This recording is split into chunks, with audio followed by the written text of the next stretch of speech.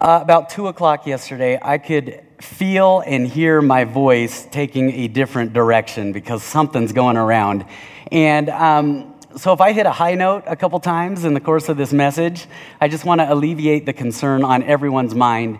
It is not puberty, all right? I've cleared that process, all right? 38 years old. Anyhow, hey, say this with me or repeat this after me. What I win people with, I win people to. One more time. What I win people with, I win people to. That is a statement that is actually, it's pretty broadly known out there in a number of books and stuff like that, but there's a lot of truth to it as well. I mean, I think about the place that we get our car tires from. And do you want to know what they won me with? It was a rebate. I want good tires and everything, but when I saw the rebate, I was like, I'm in. But now, the implication of that is that every time they contact me, what do I have in mind? A rebate. Yeah, we all understand this. But there's also something about that statement, what I win people with, I win people to, that can bring about a lot of self-centeredness about us, because that statement can make me think that it's all up to me, that I've got to somehow win people over with my stunning good looks, my incredible basketball skills, my thick, velvety, flowing locks of hair. Why are you laughing? But there's this dynamic that is always there because of our human nature, that we constantly are thinking it's up to us to win people over. Well, let me read you something. And this is something that Jesus said. These were basically marching orders to his disciples. He had been crucified, he was raised from the dead, and he was speaking to the 11 disciples. And here's what he said to them. End of Matthew, chapter 28. He says, all authority in heaven and on earth has been given to me. Therefore, go and make disciples of all nations, baptizing them in the name of the Father and of the Son and of the Holy Spirit, and teaching them to obey everything I have commanded you. And surely I am with you always to the very end of the age. Now, if you were to sit there and read that and spend some time with it, there is something very, very clear in that Jesus says, I want you to win people. I want you to go and I want you to win people. But that is where that piece of us creeps in, where we start to think it's up to us. But if you were to spend time reading what Jesus said there, it's really interesting because what he describes is really a process. And it's a process that requires us to walk next to people. And as we've been walking through this series and talking about who we are as a church, there's one thing that has become abundantly clear in my own mind as I look back over years and years being here, that no matter how many times the faces change, one of the things that God has chosen to win people with are relationships that point people to a relationship with him. There's a very real part of all of that has been so present here at the church through the years, that we walk with people. You just think about the reason you're here or the people that you know here, and chances are they are people who have invested in your life, who have walked next to you, who have talked with you, who have walked with you during uncertainty, during pain, whatever it is. But Jesus set it up this way. He said, look, you want to win people. If you want to win people into following Jesus, well, there's a very, very, very real element of relationship there. And so the question for us becomes, how do you navigate that thing inside that makes you feel like, well, it's up to me? And I've got to do it. It's something I have wrestled with and wrestled with and wrestled with. We remember so many of the youth through the years that we worked with junior high and in high school. But there's one who stands out that I was telling our Stephen ministers about this on Monday night. There was this kid years ago. It was our first year working with junior hires, a kid named Sean Paul. And that was his first name and his middle name. I'm trying to even remember his last name. But Sean Paul, and for those of you who are into the music scene, not the rapper, okay? At least I don't think so. That would be awesome. Maybe he wrote all those songs about us. Anyway, no, Sean Paul was this kid who, I remember the first night his mom dropped him off. And I've got all these plans, like how to wow a kid the second they get out of the car. And so we've got dodgeballs ready. We've got people ready to descend on him and talk to him. And Sean Paul gets out of his mom's car and just starts walking, like out into the parking lot.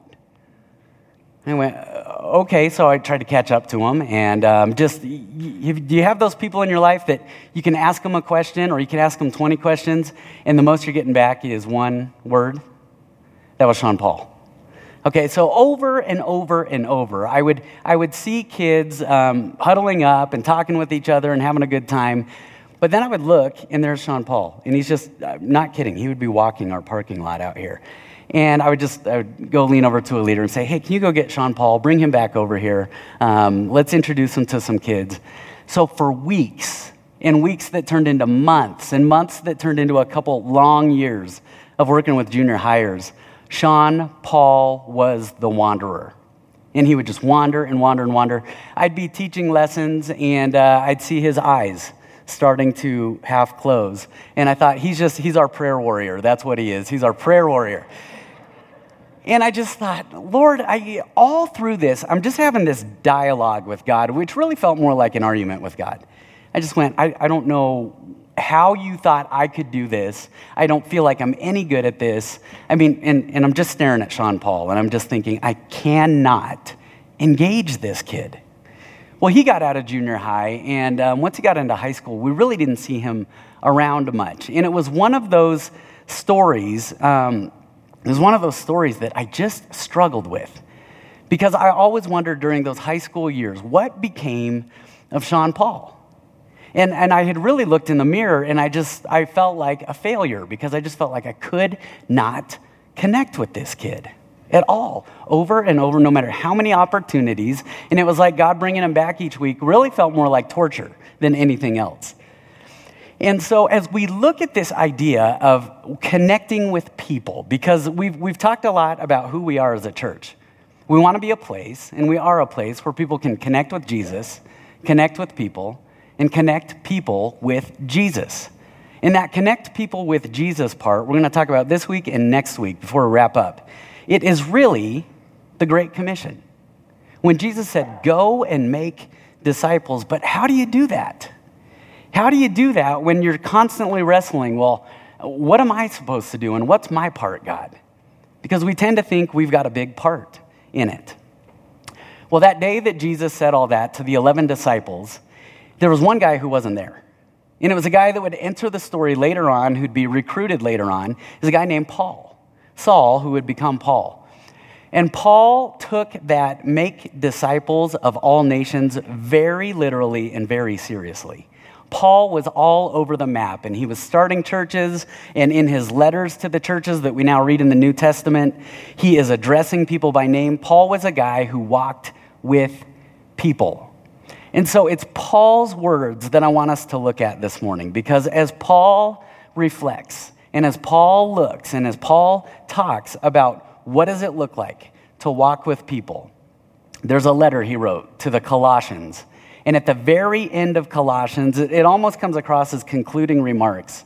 He says something that I think is so perspective-giving for us in terms of how we walk next to people. And so if you have your Bibles, we're in Colossians chapter 4, or it'll be up on the screen. But take a look at what Paul says, because Paul's emphasis really is that this is all about him. Not Paul, but God and his way of doing things. Chapter 4, verse 2, he says this: devote yourselves to prayer, being watchful and thankful. Now, this was very convicting for me, because as I think about my prayer life and what I'm devoted to in prayer, whose agenda do you think comes to mind? Mine. Most of the time, it's my agenda. God, what I want you to do for me, what I want you to fix for me, what I want you to take care of so that I'm not burdened or having to worry about anything. But at the end there, Paul uses a few words, being watchful. Well, to be watchful would mean that I've got to look out for something outside of me. It means maybe this isn't about my doing. He says being watchful and thankful. In other words, not just watching for something outside of me, but he implies that something has been given to me that I'm supposed to be saying thank you for. And Paul's getting at something here. He highlights something, that this is not about our agenda. This is about God's agenda. He actually included us in his activity, in his agenda. So Paul says, be watchful for his activity. Be thankful that you get to be part of it. This is like being in the car, and we're all used to being in the driver's seat. And he says, you're no longer, once you signed up to go and make disciples, you are no longer in the driver's seat. You get to be part of the car, but he is truly the one driving. Paul goes on, verse 3, he says, and pray for us too, that God may open a door for our message. Did you catch what he said there? Who opens the door? God opens the door. That God would open a door for our message. See, oftentimes, I'm the one who wants to open the doors. And I don't just like to open them. Usually I like to kick the doors down. And I want to bust my way through. And he says, no, pray for us that God would open the door. In other words, it's about God's agenda, but it's also about God's doing. It takes his strength to do it. Yesterday, my brother-in-law, Bo, and a friend of ours, Ryan, we decided to put a fireplace insert into our fireplace. And it was one that my wife had found on Craigslist. And I thought, no big deal. It's fireplace insert. We'll just pick it up and we'll put it in the back of the truck. And do you know what fireplace inserts are made of? They're cast iron. Which may not mean anything to you so we got up last week. We went up to, it was in Idaho Springs, and this guy walks out he's not like this massive bodybuilder, but he looks like he could really throw some weight around. And he has this Air Force jacket on, and I just went, oh man, what did we just get ourselves into? And the three of us tried to pull this fireplace insert out of that guy's fireplace, and it just didn't really budge at first. And it took a while, but we estimate, Ryan, how much do you think that weighed? Like 1 billion pounds? It was 1 billion pounds. Let's go with that. It makes us sound cool. Anyway, it's probably about 400 pounds. So yesterday, Ryan brought it over in his truck, and he showed up with a separate truck with a cherry picker. Do you know what a cherry picker is? It lifts engines out of cars. And so the way this got into our house was it got lifted out of his truck with a cherry picker, wheeled over to our door. We laid it down, got it on a furniture dolly, put the cherry picker inside our living room, lifted it up, and rolled it over to our fireplace. And I thought about that yesterday, and I just thought, this is so often what we're trying to do. We think we can just pick up something that God has to open. He's got to open the door. Well, Paul goes on. He says it's not just about God's agenda and God's strength or his doing. There's more. Pray for us, too, that God may open a door for our message so that we may proclaim the mystery of Christ. You ever think about the mystery of Jesus? The mystery of Jesus in proclaiming that message to people is you have to somehow be able to communicate, guess what? You're a sinner, and you need him, and I'm a sinner, and I need him. But you know what? God loves sinners so much more than you could ever imagine. And it's this mystery to people because I like to think that I can get me through life and that I can get me right with God. And Paul says, no, that's the mystery of Jesus. The mystery of Jesus is that God recognized you can't get right with him on your own. But I love you enough to give Jesus as a sacrifice. But the other mystery of Jesus, I'm convinced, is in having that conversation with people. Because there are emotions that you got to get through. There's baggage you have to get through. There are insecurities. There are dependencies. There are all kinds of things that we have to get through going on inside us and in the person that we're talking to. Paul says it's his agenda, it's his strength, and it's his gospel message. It's his love. Hey, have you ever played the game Telephone? Remember Telephone? Where somebody whispers a phrase in your ear and then you got to turn and you got to say it to somebody else. And aren't the worst people to play that game with the ones who, like, they're just smiling the whole time because they know they're going to change the whole message? I got to tell you about this maybe at the beginning of last month, but my worst ever game of playing telephone was when I told my friend in high school there was a girl that I just thought was really cute. I went so far as in my teenage years to think I love her. I actually love her. And so I told my friend, go tell her that I am interested in her. And so thinking he was taking that message to her, you could imagine my surprise when later, a couple days later, I found out he was going out on a date with her. Yeah, thanks, friend. Thanks, friend. I think I said his name a couple months ago. I'm not going to right now. But this is what we do.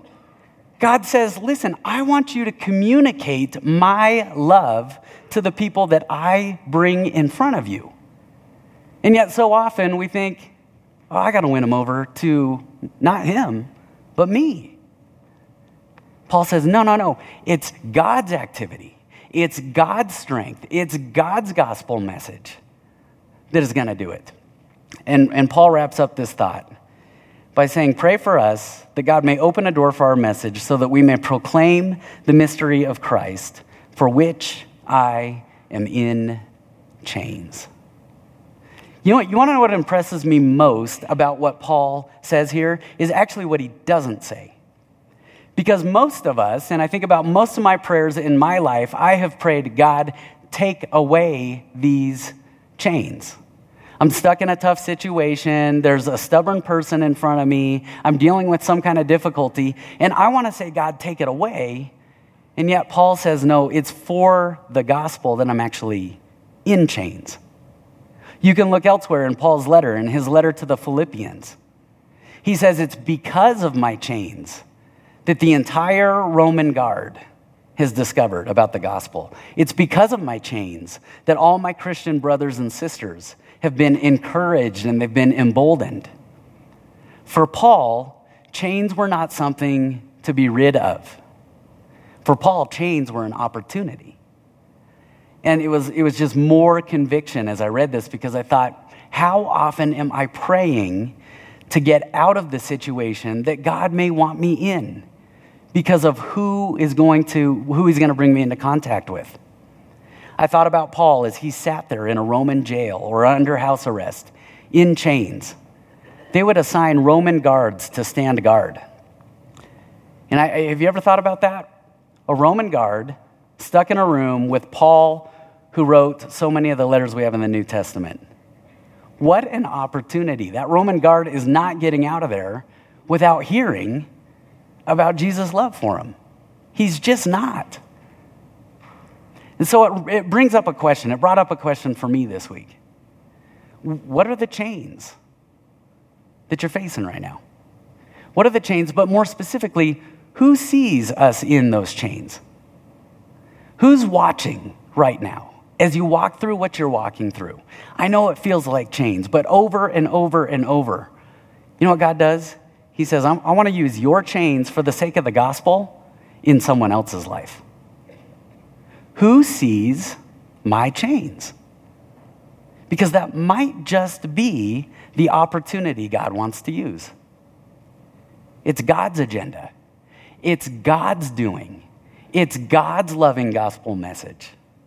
It's God's positioning in the chains. Paul continues. Next verse. He says, pray that I may proclaim it clearly as I should. What if our goal was not an adrenaline rush as we shared Jesus with people? What if our goal was just to be clear, to make his gospel message clear to people? Because Paul says not only does God take care of all the stuff that he just pointed at, but God wants to give you the words. God wants to give you the words. I got a tough reminder of this. It was last fall. True, our 8-year-old, she got invited to a birthday party by a girl from school. And this was a family that we didn't know, and it was a sleepover birthday party. And so we have a rule that if we don't know the family, you can't spend the night, but you can go to the party in the evening. And so True didn't love this idea, but we got through it. And we were driving to the birthday party, True and I, and I could hear, I've told you about this sound she makes when she gets a little nervous. I could hear suddenly in the back seat this, I was like, you okay? She's like, yeah. I was like, okay, what's going on, True? And we're getting out of the car to walk up to the front door of the birthday party. She said, well, it's just that her parents might be upset with you. And I was like, well, why? She's like, well, my friend asked why I couldn't spend the night for the birthday party this morning. And I said, okay. And what did you tell her that you're just not spending the night at birthday parties yet? She's like, yeah. I was like, well, what else did you tell her? And she said, and just know, this has never come out of our mouth. She said, well, I told her it's probably because my parents think her family's criminals.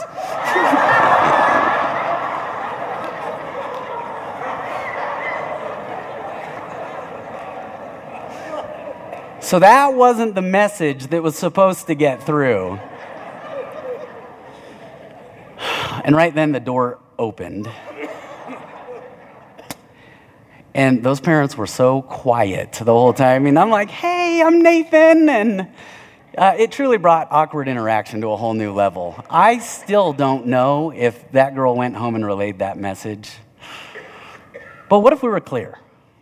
What if we were cleared? It would probably go a lot better. Paul says it's God's activity. And it's God's doing to open the doors. And it's God's loving gospel message. And it's God's positioning. And it's God's words that he wants to give you, but not just that. I mean, can you hear the emphasis here over and over and over? Verse 5, be wise in the way you act toward outsiders. That term outsiders for Paul simply meant people outside the church. People outside the church. He said, look, when you encounter outsiders, be wise. Earlier in the book of Colossians, it's chapter 2, he points at that we oftentimes interact with people and go about life based on human tradition and human philosophy and what we think is a good idea and the best way we think to win people over. And he says, no, be wise. In other words, this is God's way of interacting with outsiders. Paul has a heart for people that just because they're outside the church doesn't mean they're outside of God's love. There's an opportunity here. So he says, make the most of every opportunity. Make the most of every opportunity with these outsiders. In other words, do we see them the way God sees them? As you think about all this, who's God bringing to mind?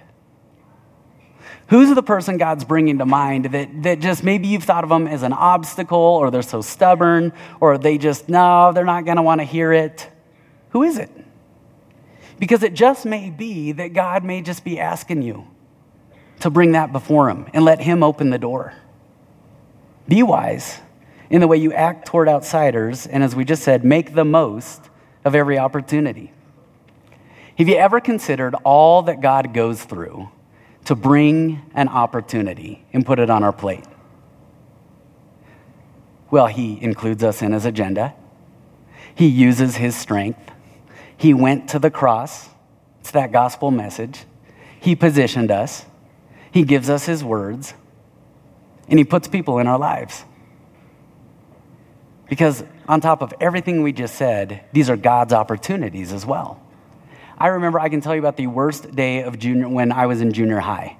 Actually, every day that I was in junior high was the worst day of junior high. But one of my worst moments in junior high, there was this kid, Eric, that was this incredible soccer player. I mean, I'm convinced he was going to go pro and be a World Cup MVP one day. But we would play like 25 on 25 soccer after lunch in junior high. And it was really like 25 on 25. And I just told Eric, I said, listen, you're just a wizard with the ball. I just want to get the ball one time. And he said, okay, here's what I want you to do. I want you to just go stand down by the goal, and I will get the ball to you. All you got to do is just wait, okay? Just, you'll know when it happens. I was like, do I need a signal? He's like, no, you'll know when the opportunity happens. And so Eric, starting at the other end of the field, was just dribbled around, I'm pretty sure, every single person on that field. And I'm getting excited watching it. And he's coming down the field, and I don't know, there were probably like 5, 7 people between me and him.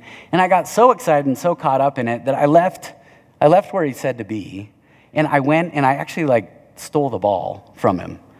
And then do you think I scored a goal? No, not one bit. It got stolen from me. And he looked at me and he just went, it was the equivalent of one job.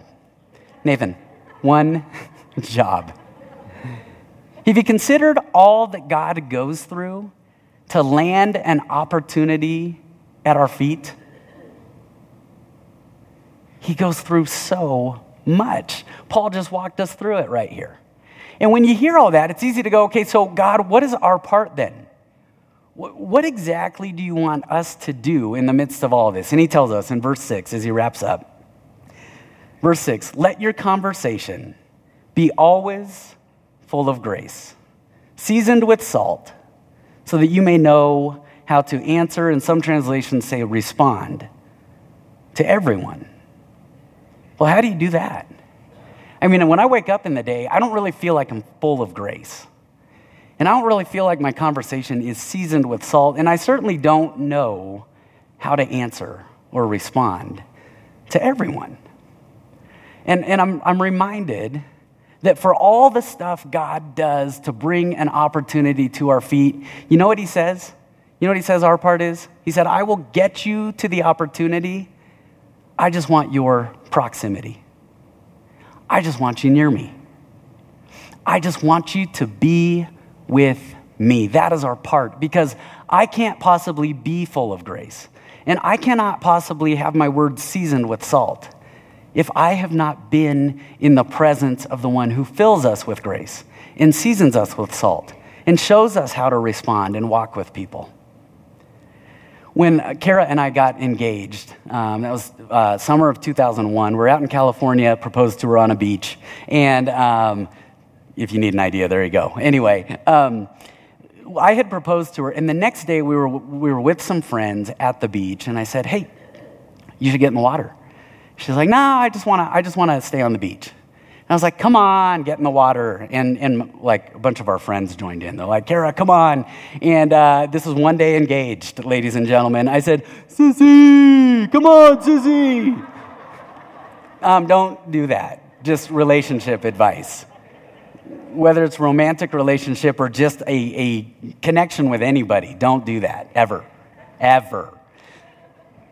Well, I hadn't gotten in the water yet. She had this determined look, goes and gets in the water, and it was at this place called The Wedge in Newport Beach, which is where the World Boogie Boarding Championships take place. And the reason the World Boogie Boarding Championships take place there is because of how big the waves get there. Kara just marches right into the ocean, and I instantly regretted what I said, because this wave picked her up and it just slammed her onto the beach. I mean, those waves crash right there on the beach. And she got up, and I'm standing here, and she just walked like this close. But the whole time, just did not even look at me. And I was like, oops. And all our friends were like, you're so dumb, Nathan.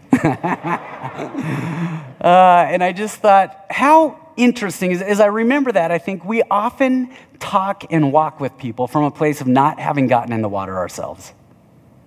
Because when you get into the ocean of God's power and his love, you know what you come out of it with? You're full of grace. Because of the immense, vast power and bigness of all that he is. You know what else happens when you come out of the ocean? You are very literally seasoned with salt. You can actually talk from a place of having been there. You can say, I've been there. And when you interact with others, I can tell you this, you won't say, sissy, get in the water.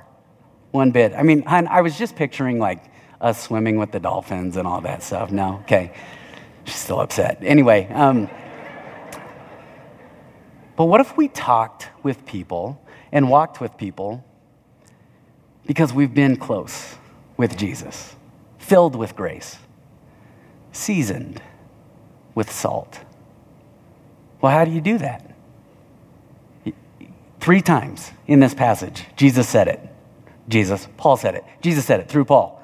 He said this, devote yourselves to prayer, pray for us, and pray that I may proclaim. You want to know how you get filled with grace, seasoned with salt?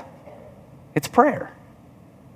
You see, we can't walk with them if we don't talk with him. We cannot walk with people if we don't talk with Jesus, with the one who includes us in the agenda, opens the door, gives us the words, brings us the opportunities. We can't do any of it. And so years went by. Sean Paul had gotten out of junior high, and I was sure he'd been out of high school, and I got invited up to CCU to speak at a chapel up there, and I spoke at this chapel, and I finished this chapel, and I get tapped on the shoulder, and I turn around, and who's standing there? Sean Paul. Sean Paul at Colorado Christian University. And so I said, Sean Paul, how have you been? And he said, I'm so glad to see you. I was just thinking last week about how much fun we had in junior high youth group. I was like, what? I mean, Sean Paul, I was on my knees, miserable, feeling like I was a failure, talking to God constantly about what to do about you, and suddenly I realized maybe that was the point. Maybe that was the point. It was not to give Sean Paul this adrenaline rush or anything like that. There's a place for all that and the fun. But maybe this is more about Nathan. You can't walk with Sean Paul if you're not talking with me. I know his heart. I went to the cross for him. I can take care of him. I know what he needs. You just walk. But in order to walk, you got to talk with me. You want to know how you connect people with Jesus? It's one Sean Paul at a time. You want to know how this church is going to grow? One Sean Paul at a time. You want to know how we carry out the Great Commission that Jesus gave us? One Sean Paul at a time, which means one conversation at a time with our Heavenly Father. That's what it takes. That's all it takes. That's what wins people into becoming disciples of Jesus Christ when they get to walk next to somebody who's in contact with him over and over. And so, as the worship team comes up to close, there are Stephen ministers throughout this congregation that so just live out and embody and have a gifting to pray. And so as this last song is played, could I ask you to consider, would you spend some time, you can find a Stephen minister, they'll be around the sanctuary, they've got a name badge on. Would you go find one and go just spend some time in prayer, because it's there. It's there that God wants to say, here's my agenda. This is how I'm going to open the door. Here are my words. Here's my gospel message. Here are the people. Here's the opportunity. It's in that time of prayer that he wants to fill us with grace and season us with salt. We can't walk with them if we don't talk with him. Let's pray. Heavenly Father, thank you.